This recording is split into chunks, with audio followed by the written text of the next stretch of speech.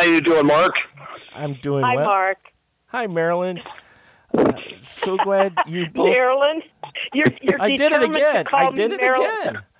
again. You're determined to call me Marilyn Manson. Marlyn. Wow, I did it again. Yes. I gotta stop. You can call me Poochie. Call me Poochie if it's easier. No, Well, she is somewhat of a rock star, though, so we do have to give her that. She is, and I will stop looking at my notes because my mind keeps wanting to autocorrect for some reason. So, Marlyn, thank you for joining us. Brad, thank you for joining us. I appreciate you taking time out of your busy schedule to talk to us about your film Besetment. So first, Brad, I always like to do this with directors. If you could, why don't you tell our listeners a little bit about what Besetment is about? Well, I think the first thing to do is to define the word besetment, which Webster defines as being attacked from all sides, to be beset upon. And I was looking for a name. I really always kind of felt this story had a lot of misery tone to it, and I actually did look up misery and synonyms, and through a pretty long list, I came up with besetment, and I looked at this definition. And really the story is that of this girl. She really is kind of attacked on all sides, and it was different, and it's never been used, and that's always helpful. A lot of times we have to reuse film names, so it was kind of a fresh name to use. But the film itself involves a young lady who is desperate for a job, who lives with an alcoholic mother in small town America, and I just thought it was, especially at the time that I wrote it, was pretty relevant to what was going on in society. The jobs were hard to come by, and I just kind of thought about a girl trying to find a job in this type of a town and pretty much settling for whatever she could get because there just weren't very many opportunities. So when she gets the call from Mildred, who Marlyn plays, she kind of jumps at the opportunity even though it's a long ways out of town. And so I think that you can kind of relate to that situation with her and, sometimes leaping before you look, and she definitely does that in this picture.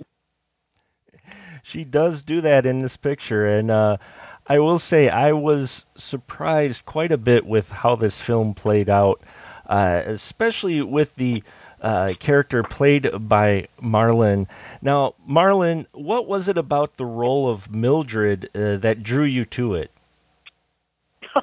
Brad. I had worked with Brad on another short a year or so before, and I said, anytime you direct something or write something, you must write a scene for me because I love working with Brad. He's lots of fun.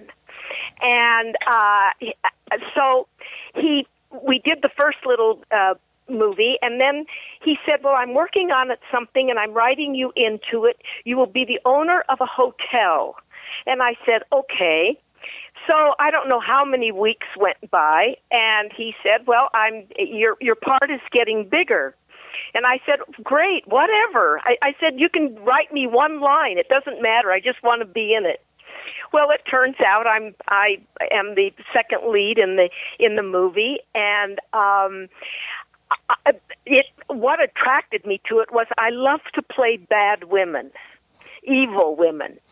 And I'd never seen a role like this before. I mean, you've seen it, so you know how strange Millie is.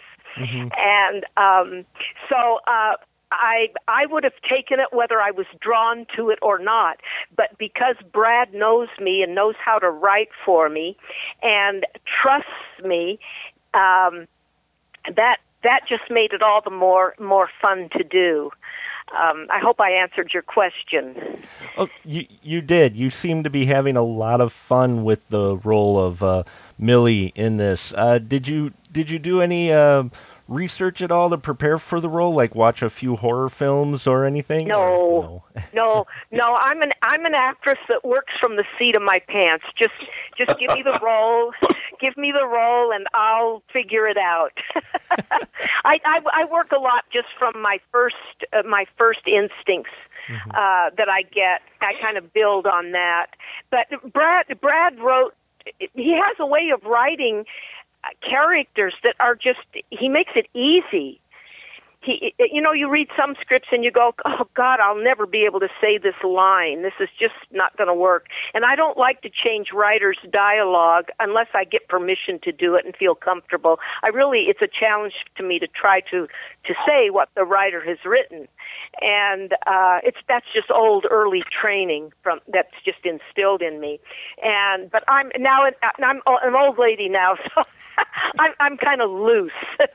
and Brad just makes that very, very easy to do.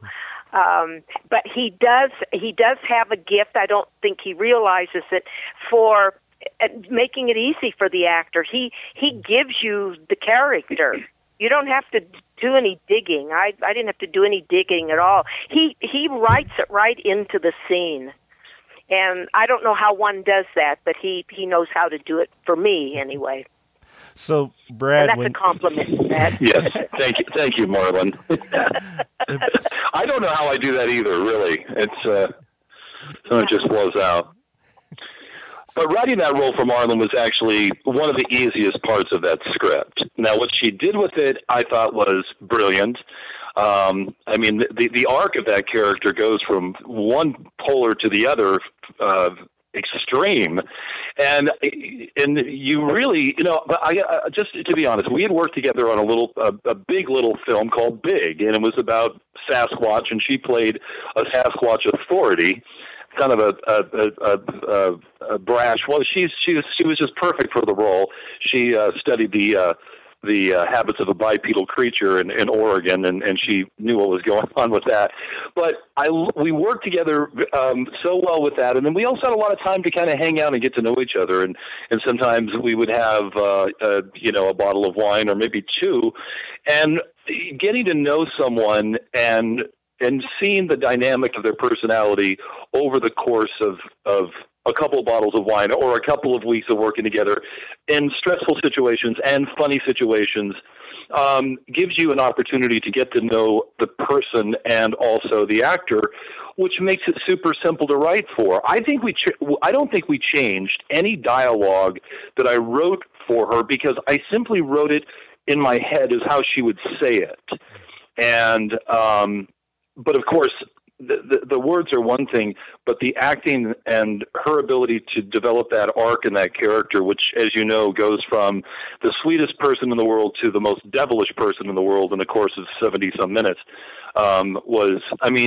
she's just an extremely talented actress and accomplished to the point where I was almost afraid to give her the script when I finished it because I thought, there's no way she's going to do some of these scenes in here because it's just, Mm-hmm.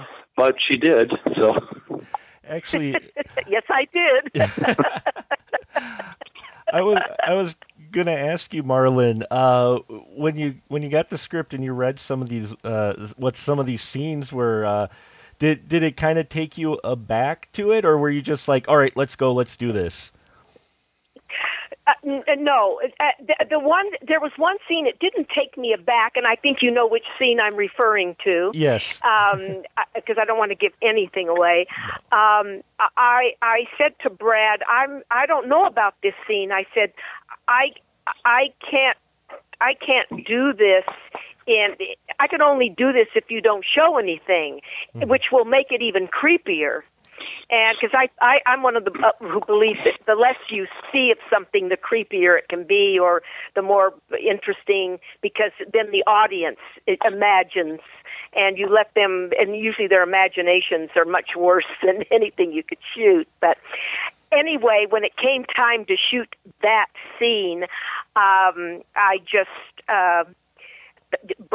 said, Brad, what are we going to do? And he said, well, I just want you to do this.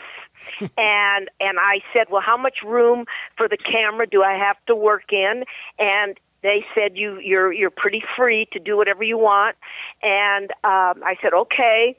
And I just said to myself, when he said action, I just said, F it. Do it. And I said to myself, and I just let myself go. And we got that first master take. We got it in one, I believe. And it was just we were all kind of stunned because we didn't rehearse it. We only rehearsed the movements of what I had to do, and that was it. We didn't rehearse any dialogue, didn't rehearse with the actor. We were all so professional and prepared. So when that's a little signal I always say to myself, F it, just do it. That just frees me up to accomplish what needs to be done. And it was great fun. And and we shot it in a hotel room, in a hotel that had patrons in it, and people were lined up in the hallway listening because you could hear us in this. I can add to the drama of that whole thing. We shot it. It was a closed set, and it was in one of the rooms in the hotel. And I mean, I'd never shot a scene. Well, this was my first film. I'd never shot this scene. I remember when I wrote it, I really kind of had to take a shower after I wrote it because I'm like, oh my God, that's horrible. But I was stuck, and I didn't know. I'm like, well, Billy wouldn't do that, and how am I going to get this to happen like this? And then I went, oh shit. And I wrote it, and but I will say, as far as shooting it, and I can't say that it was a comfortable situation because it was pretty hot that day, but we did have the set closed down pretty tight. I shot the coverage on it, and then we set for the master. She said, "Well, what do we?" I said, "Well, I guess we have to do this," and Marlyn just took off, which was thank God, because I would not want to have had it, give me more of this action or this reaction or this kind of thing, or, she just took off on the piece, and I just let her go. I refused to cut it. I just let her go, and she obviously, there is a climax in the scene that she had to eventually get to, so I just let her go, and I'm like, the coverage was great. And then I think we shot the reverse, which was Michael's response, and that was uncomfortable. But it didn't take as long as I thought it was going to, and I was so relieved when it was over. And just a little other note on that: there's another scene, or a couple scenes in the film, and this is when Amanda and Brad go out for kind of a frolicking around kind of, and it's fun. I had split the crew to go film those scenes while we did this bedroom scene, and we had finished up, and then they had finished up and come back, and we all kind of gathered together because it was probably dinner time, and they were all bubbly and laughing, and I remember Abby came up to me, she's like, Douglas, what's wrong? I'm like, oh, I'm just telling you. I go, I was having the reverse experience of what they were having with, the running around, because, it does come to a point where you realize as a director or a writer that you're affecting people's lives here, and you're really doing this. And I just have so much respect for the way that Marlyn handled it. And we really did kind of have okay, good job. All right, that's it. All right, everybody, thank you. And away we went, A little worse for the wear, but away we went. And as you've seen the scene, it's pretty dastardly.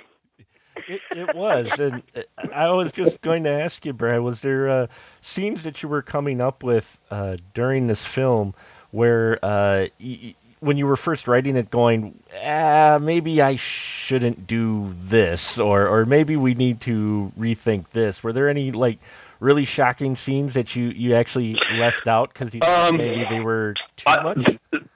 There wasn't really anything there was some stuff that I thought about leaving out.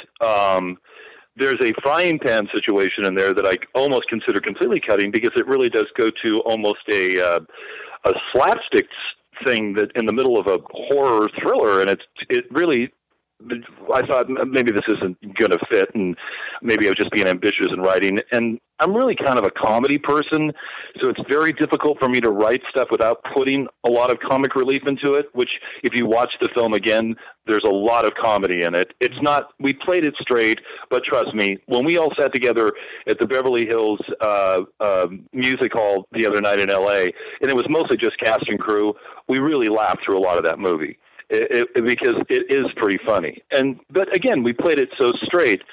The only thing I think that I really changed is I think I added that shower scene that as you know, where there's that situation that's going on in there. I think I added that scene at the last minute because I wanted to really signify the lead up to what was happening. I mean, as you know, the film jumps a little bit. It goes forward, then it jumps way back, and then you understand, okay, this is what happened. But not really. We pretty much everything got into the film that I wanted. There were some stuff that the ending was rewritten a couple of times. It's certainly not the original ending on the film. There was some good stuff that like I said, mostly Marlyn went fully by the script, but there was, a time when she'd just be going in the scene, and it would be, one of those amped up scenes, and she grabs her hand and she says, "Look at that ring. You don't just," and she says, "I should cut your fucking fingers off." Well, the thing was, that wasn't in the script, but the thing is just the sheer suggestion at that point in the film that that's what she should do. You kind of think, oh my God, is she going to do that? So those are kind of things that were added in just by her character that I thought fit. And I'm like, yeah, let it go. And I don't know where those little ad-libs came from. She's just in full character mode. That's all. I mean, when she was Mad Millie, she was Mad Millie. That was it. I mean, that was it. Just let her go. I love Millie. I miss Millie. Was there a particular scene that you really liked for the Millie character, Marlyn, that kind of stood out for you, that you when you got done you were like, wow, or you think back and do you have like a favorite scene that you did that really stuck with you after you were done filming? Well, that I think it was that scene that seemed almost impossible to me when I first read it, the scene with the sun. It ended up being so easy, and I just hope I don't lose any of my fan base.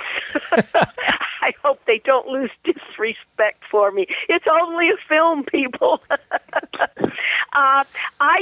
No, you know what? I just, it doesn't matter what the scene is. I treat it like it's Shakespeare. I take it all very seriously, but I have great fun. I mean, that seriousness comes into the work. It's not something that I show. I just love to perform and love to act, and just if you give it to me and I get a grip on it, I just want to fly with it. And I'm having a lot of fun. I'm in my older years now, and I'm getting some. I didn't think I was going to work anymore, and I met Brad, and he's kept me busy, and we've got other projects that we're involved in, and he is keeping his word, and he's putting me into anything that he writes, and so it's great fun for me. And then and I do other stuff on the side, but Brad's stuff I really like it. He's just a peach to work for and with. Marlyn. Put in your head, Brad. Well, yes. Well, can you imagine, the biggest thing I have to do is include her in all of my movies. That's like such a pleasure, and I always, I'll go through a script, and even if I haven't written it, I'm like, well, let's switch that so that Marlyn has to be in the last film that we just shot in December. She plays a bartender role in there, which is great. I mean, she's great, and it doesn't matter what I throw at her. But just to say one thing about her illustrious career, which it is, it's amazing. I mean, this is a woman, an actress who's worked alongside Elvis Presley and Bruce Lee and every Quinn Martin production that I grew up on and we all grew up on. You can imagine what I kind of felt like when I gave her the script. I thought, would she do this? And I'm just like so thankful that she did, because I don't think the movie would have worked without her. I just don't. I can't. Who would I have found to do that? I couldn't have cast that role. I created it for her, and thank God she did it, because she really nailed it. Well, I've got it. It's just such a delight. I can't tell you, and I so look forward to the next project, and I don't know. Are you still thinking a sequel in this, Brad, or do we talk about that? I do not know. Okay. I did an interview earlier today, and it was something about that, and I said, well, let me see how this thing is received by the public before I lock myself away in my head for 90 days, and where I don't probably want to be, unless, I think there's plenty there for a sequel. There is, and I like the whole cast of characters that you have in here, and I was wondering, when you were writing this film, was it kind of tough to keep it, I would say, with an original twist? Because you have a number of twists in here, Brad, that surprised me. This film, when it starts out, I did not expect it to end where it ended. Was it a bit of a challenge to try to keep those twists and maybe, give it a little bit of original spin rather than just be the kind of standard kidnap film, which we've gotten a lot of over the years? Right, and I've seen that in a lot of the reviews, and I'm glad that viewers get, because as you can see, what I did is I took traditional kind of themes of a movie that should go this way, and then I turn it. The love interest situation, that is inspired by a scene in a film that I thought was brilliantly done. And I wanted, so it's just like, the knight in shining armor. No. Is it really a love interest? No. It's not everything that you would traditionally think in a film that you would see, okay, at this point this happens, this point that happens. And I thought the fun of the film was to kind of scramble it. And all of the characters, which, those come to you basically through word of mouth. Douglas Rauch, who's a very accomplished actor in his own right, is from Ashland as well, who did the Pastor Ben, and I was really lucky to get those guys. But a lot of these characters, I didn't cast them ahead of time. In fact, Brad, the character of Brad, because one of the actors it just didn't work out that I was bringing in from L.A. that he could get in time. We had Brad come in the night before. I think he drove 7 hours or something like that from Ashland to the location the night before that we shot those scenes. So I got really lucky with the characters, but I really enjoyed that part of it because, it's almost that kind of Twin Peaks thing where there's all these interesting people that are just kind of along the way. And that's kind of fun. I mean, I think about like the doctor, I haven't talked to that guy since we shot his scenes, and he's a Shakespeare actor, and he came in and he did it like a stage actor, and I thought it was hilarious. I'm like, well, I'm not going to be able to change him. Right. He's going to do what he does. And then I look back at his performance. I'm like, it's so unique in just him. And he did what he did. And we cut. And I go, that's great. No, that's good. He's like, are you sure? I'm like, no. It's great. And Douglas Rauch did the same thing. And Michael Meyer. I mean, these are just I just got blessed with a good cast that had the ability to kind of grab the characters and go with them. May I interject here for a minute? I do have to say that much of my performance comes from the actors, and Abby Wathan and Mike Myers and that cast were wonderful, and they made it easy, because I think one actor is you're as good as you are because of the other actor, and I can use Elvis as an example. A lot of people didn't think he was so talented. I found him to be a wonderful actor because I could throw stuff at him and he would just throw it right back, and we had great fun. And that happened with all the characters in Besetment, and it was exciting. And of course, most of my scenes are with Abby, and she was just consummate and wonderful. And so I have to give that little bow to her and to the others. Well, that's one of the things that stood out for me with this film is you have a variety of actors from different experiences. You can tell some they've been around, Marlyn, classic, experienced veteran actors along with newer, but you didn't get that feeling of unevenness with this cast. It really felt like everybody kind of was able to work off each other, and I didn't feel anyone overshadowed the other. You're right; these characters were unique. Did it take you a while to find your Abby, Brad? I'll tell you how I ended up with Abby, and it happened. A good thing happened in kind of an unfortunate way. We were working on a feature that we were going to shoot over on the Oregon coast, and we were deep into pre-production and getting very close to principal when the finances dropped out of the film. One of those things, and it happens all the time in this racket. But Abby and I had kind of this very nice, amiable relationship, mostly through email. But I just thought she was an exception. I mean, that's weird that you can tell that about someone through, writing on an email or a text. But she was quick and she was witty and sharp, and we played off each other really, really well.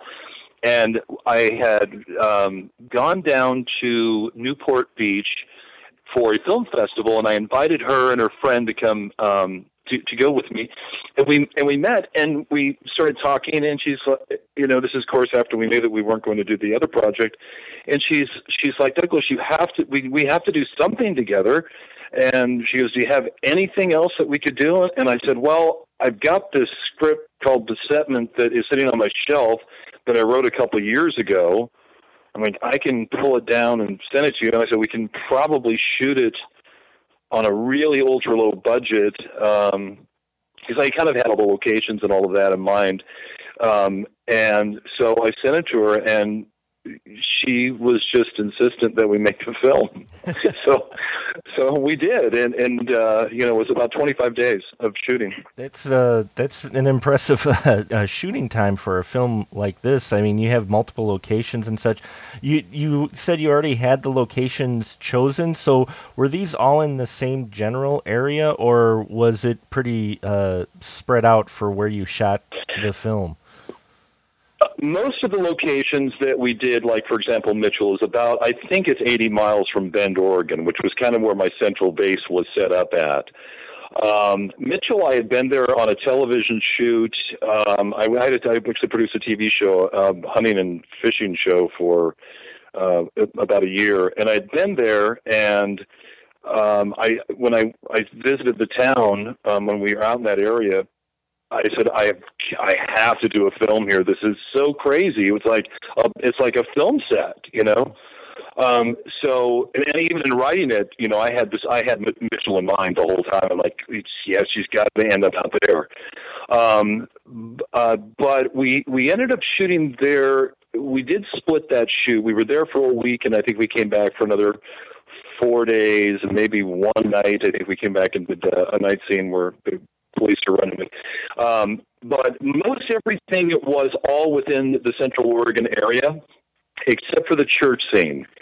And I can tell you about that in a minute. I think Marlyn needs to go to sleep. She's going to Memphis in the morning. I don't want to hold her up here. Yes. She has to be up on a plane at 1 a.m. Yes, I'm going to Tupelo, Mississippi. I'm going to judge an Elvis contest. Oh, that sounds actually that sounds like it would be a lot of fun. I have to get up at 1. The cabbie's picking me up at 3, and I'm supposed to fly out about 5:15. Well, we don't want to keep you up too late, then, Marlyn. I want to thank you. Do you have any more questions for me? Actually, no. I think we've covered it pretty good. I want to covered it good. Yes. Oh. Well, Mark, I will always remember you. Well, I will always remember you, and I will remember from here on out. I think a lot of people are going to remember her for a long time. Yes. If it makes you feel any better, I oftentimes get Marilyn Manson's fan mail. So what I do is I don't want to disappoint the fans. So I get a picture, one of my pictures with Elvis, and I just say, well, I'm not Marilyn Manson, I'm Marlyn Mason, but I'm in show business too. So anyway, I hate to disappoint them, but this has been lovely. Thank you guys so much. Well, thank you. Marlyn, thank you, dear. I love you, and be safe on your trip and get home. And we work together in about 3 weeks. So. All right. Thank you, darling. And to all the Besetment fans or horror fans, please watch Besetment. I guarantee you will be creeped out of your skin. So I'm going to go to bed now. Good night, Marlyn. Good night, Mildred. Good night, Mark. Thank you, Marlyn. It's been a pleasure. So just kind of getting back on the location situation there, that the one location that we actually didn't do that was continuous while we were shooting, I actually had to bring everybody back a month later, was the church. Now, to all writers out there and directors, and if you have a church scene, I want you to know, if it involves a horror film and you do what we did in this film, it's going to be difficult to get permission to use a church. So it was a problem. And trust me, there was a church in Mitchell that was so completely perfect for this scene, but I just could not get the pastor to let me film there. And I was so disappointed.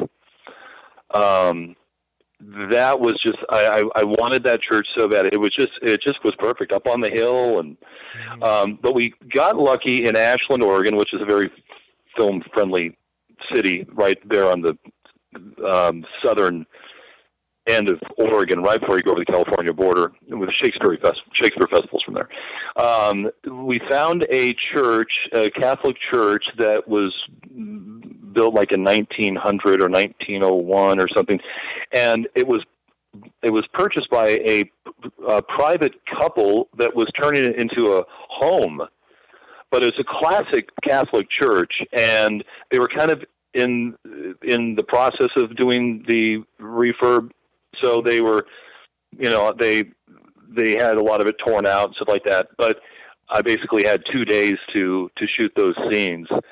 That was the only really difficult part about it. We had started to shoot at a Grange, and I said, look, this is nearly the ending scene, and I need it to be a church.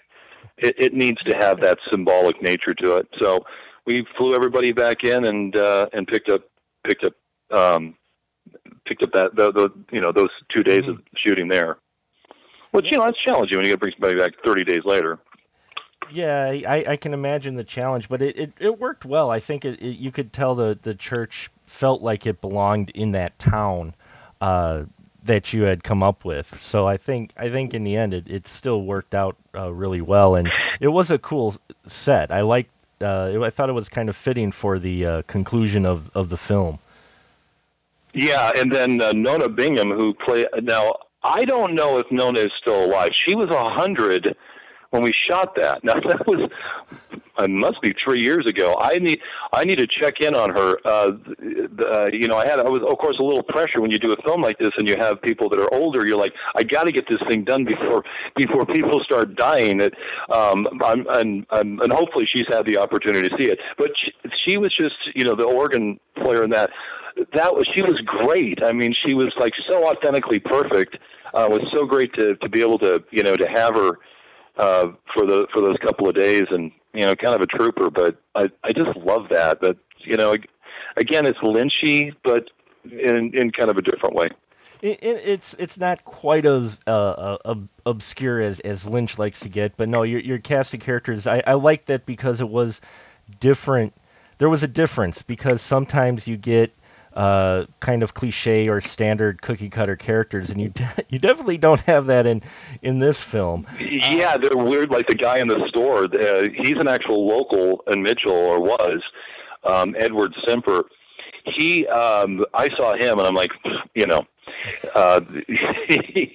that guy, right? I mean, you can't get these. You can't get them out of central casting.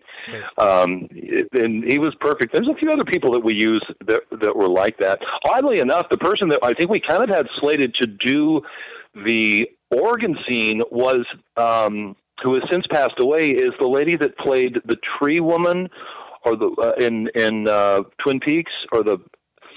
I don't know the character super well, but I've heard plenty of reference to it.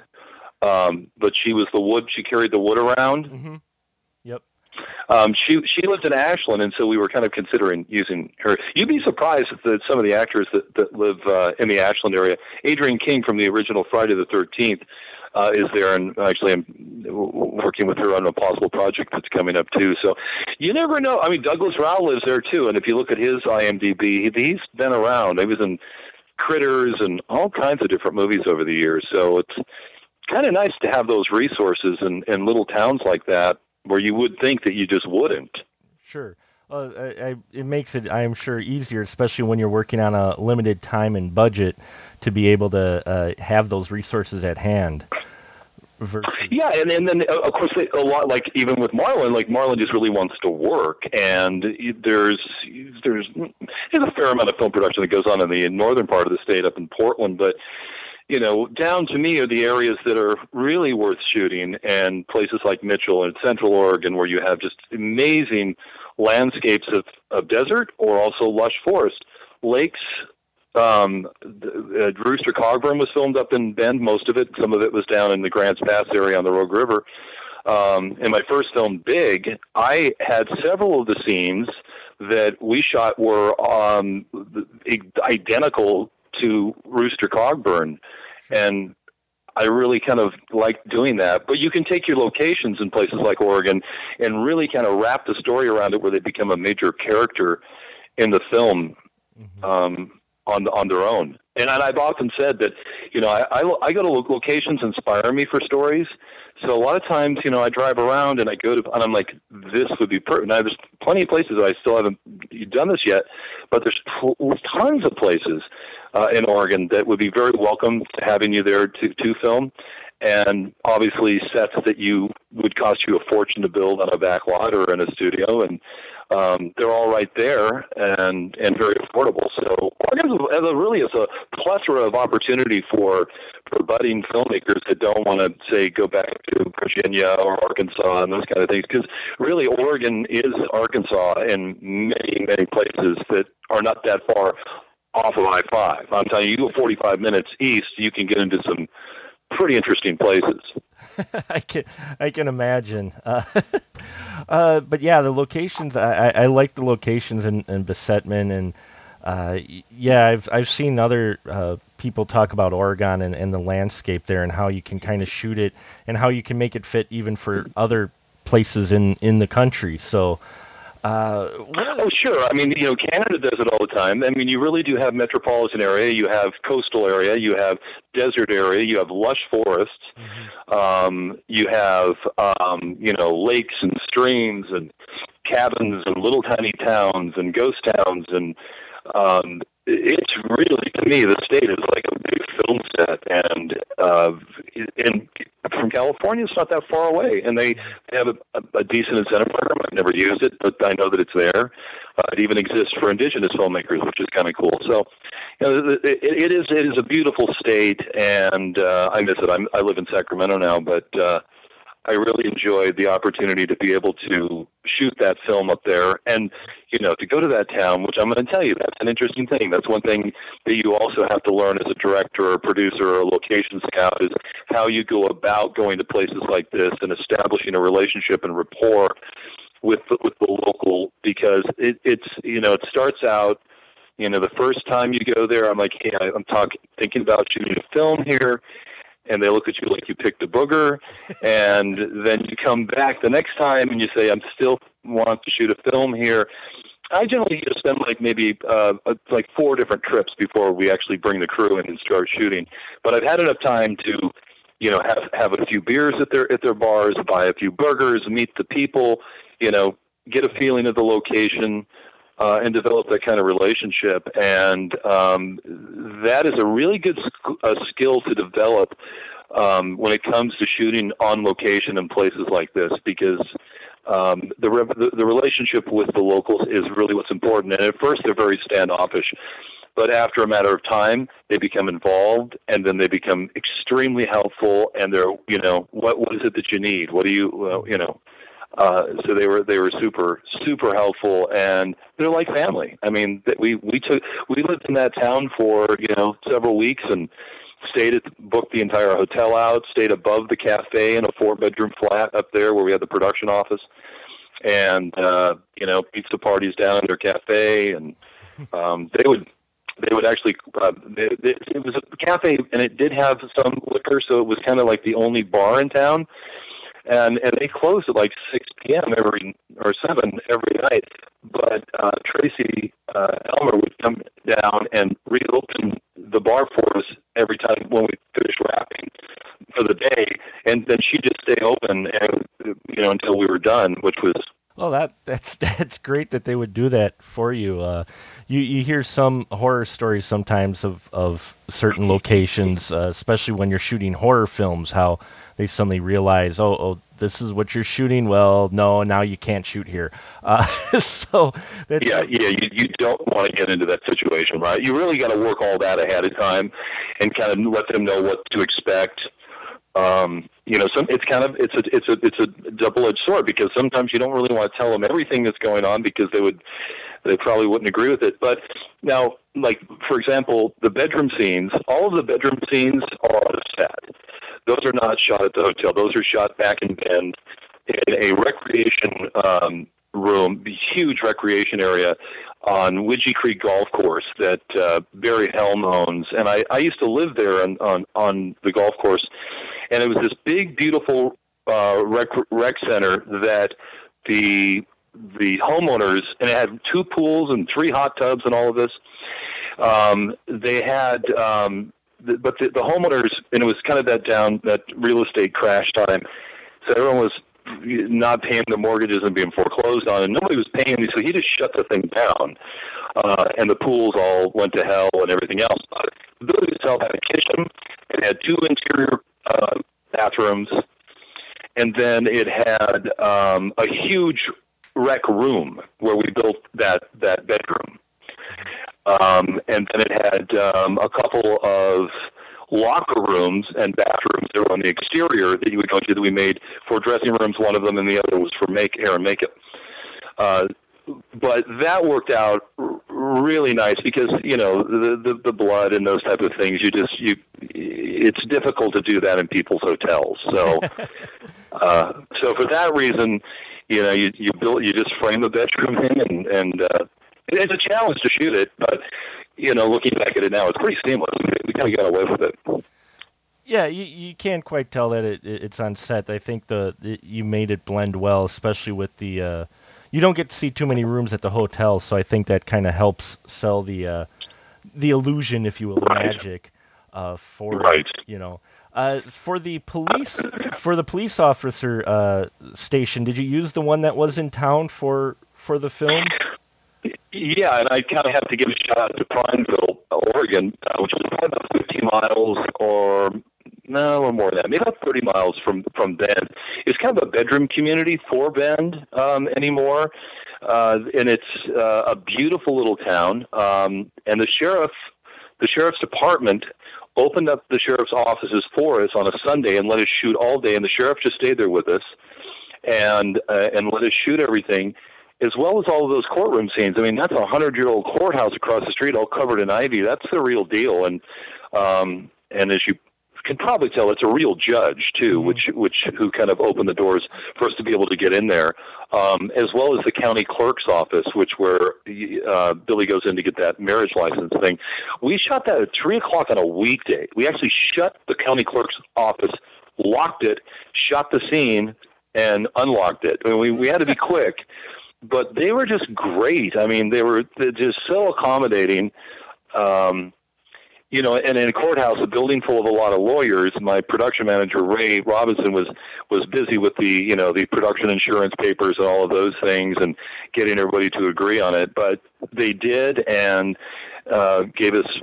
I mean, yeah, those are priceless locations. And I don't remember exactly ever cutting a check to them or what the deal was on it, but they didn't charge us a lot of money, and they were just super great. people. I would love to shoot there again. Yeah, it was a great location and helps sell the authenticity, I think, for that scene.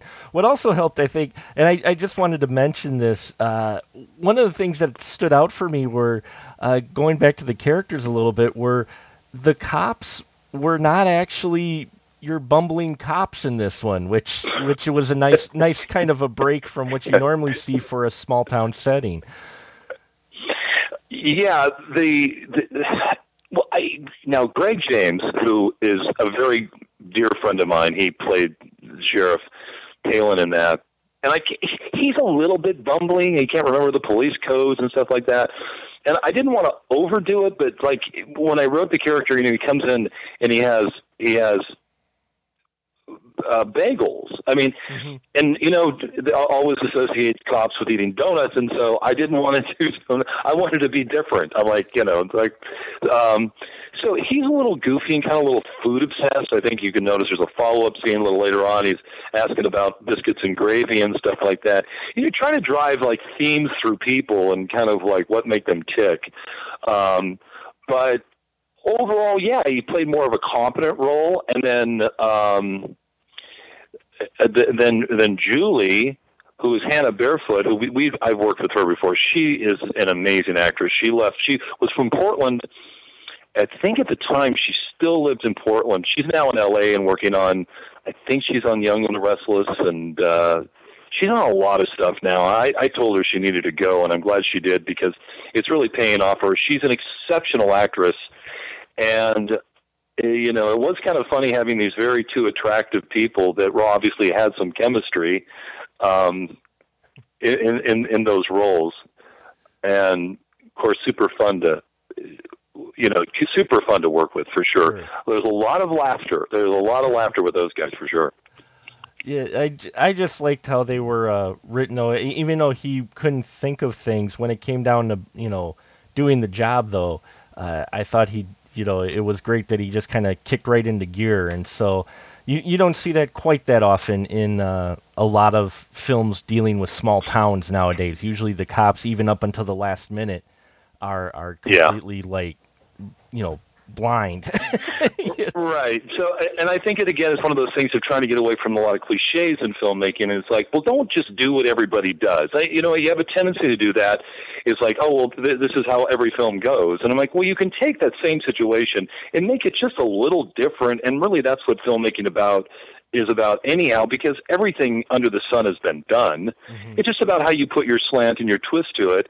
And I wanted to give him just some differences in character, although you have to watch the scene when he comes screaming, they come running into the hotel, and this is, of course, near the end of the film, but when he runs up, we only did 2 takes on that, and I'll give you a little behind the scenes. There was a family reunion going on at the hotel, and we just shot all of those scenes in Prineville. We said, we need to run out because I did not have Hannah and Greg together again on the schedule, so we had to run out to Mitchell and pick up that scene where they drove up and run in, and then they run out and whatever. So I had to get them on that. So everybody in the hotel that was staying there almost evacuated the hotel and all stood out across the street as we shot that scene of them running in there. And I know I shot from the back door, and then I actually had a camera set up because we really were minimal crew at the time, and I had Chuck Greenwood, who's my DP, was doing kind of the front shot. But Greg fell up the stairs on both takes. So when you see that, we had 2 takes, but he fell up the stairs, both of them, both of the takes, and it might have had something to do with that, beer we drank on the way there or something. I don't know, but I always thought that was hilarious. We let it go, but it's there, and it's kind of funny. It's kind of fun. It's fun, but it's not overly done, I think. So, it still worked, especially for his character. So, well, one of the hard parts about this is that it's really not a horror film, and this has been a struggle since going into distribution and how we were going to sell it. And I think that some of the approach was, well, let's push it to the horror side because we know the genre is strong. Not everybody in the hardcore side of the genre is going to like it because it's not really gory. I think there's moments of horror in it, and I think that the topic and some of the things that happen are horrific, but it's certainly not the definition of your slasher horror film at all.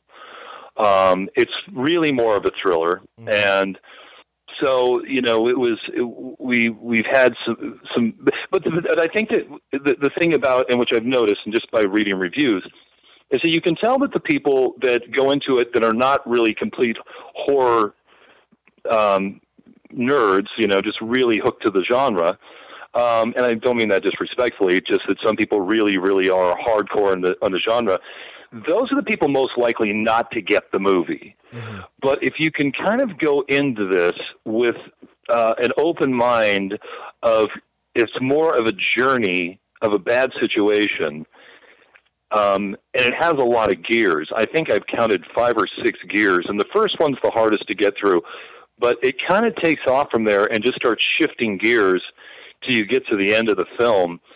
And I've always thought that, well, if I could at least get the viewership, I think a large portion of the people who watch it will enjoy it for that reason alone. Mm-hmm. Yeah, you can tell it does shift gears, and I think it'll appeal maybe more towards the casual horror or thriller fan than maybe the hardcore horror fans out there, but that's not necessarily a bad thing, but you look at the cover and the way that you do the cover art, but it does have more of a thriller look to it, even though the cover art is pretty scary, I will say. Well, yeah, the cover art, well, see, there's 2 versions of the cover art. The original cover art I did, Daniel Eacock did, who is a very well-known poster guy in L.A., and he does a lot of big stuff. And he kind of cut me a deal, and we spent 6 hours in a photography studio, with the prosthetic on Abby's mouth and all of that stuff, to get that one done. The distributor decided to kind of enhance it a little bit, and then we started having discussions about foreign sales, and look, this it ebbs and flows. Like, horror is a harder sell right now internationally. It just seems to be that way now.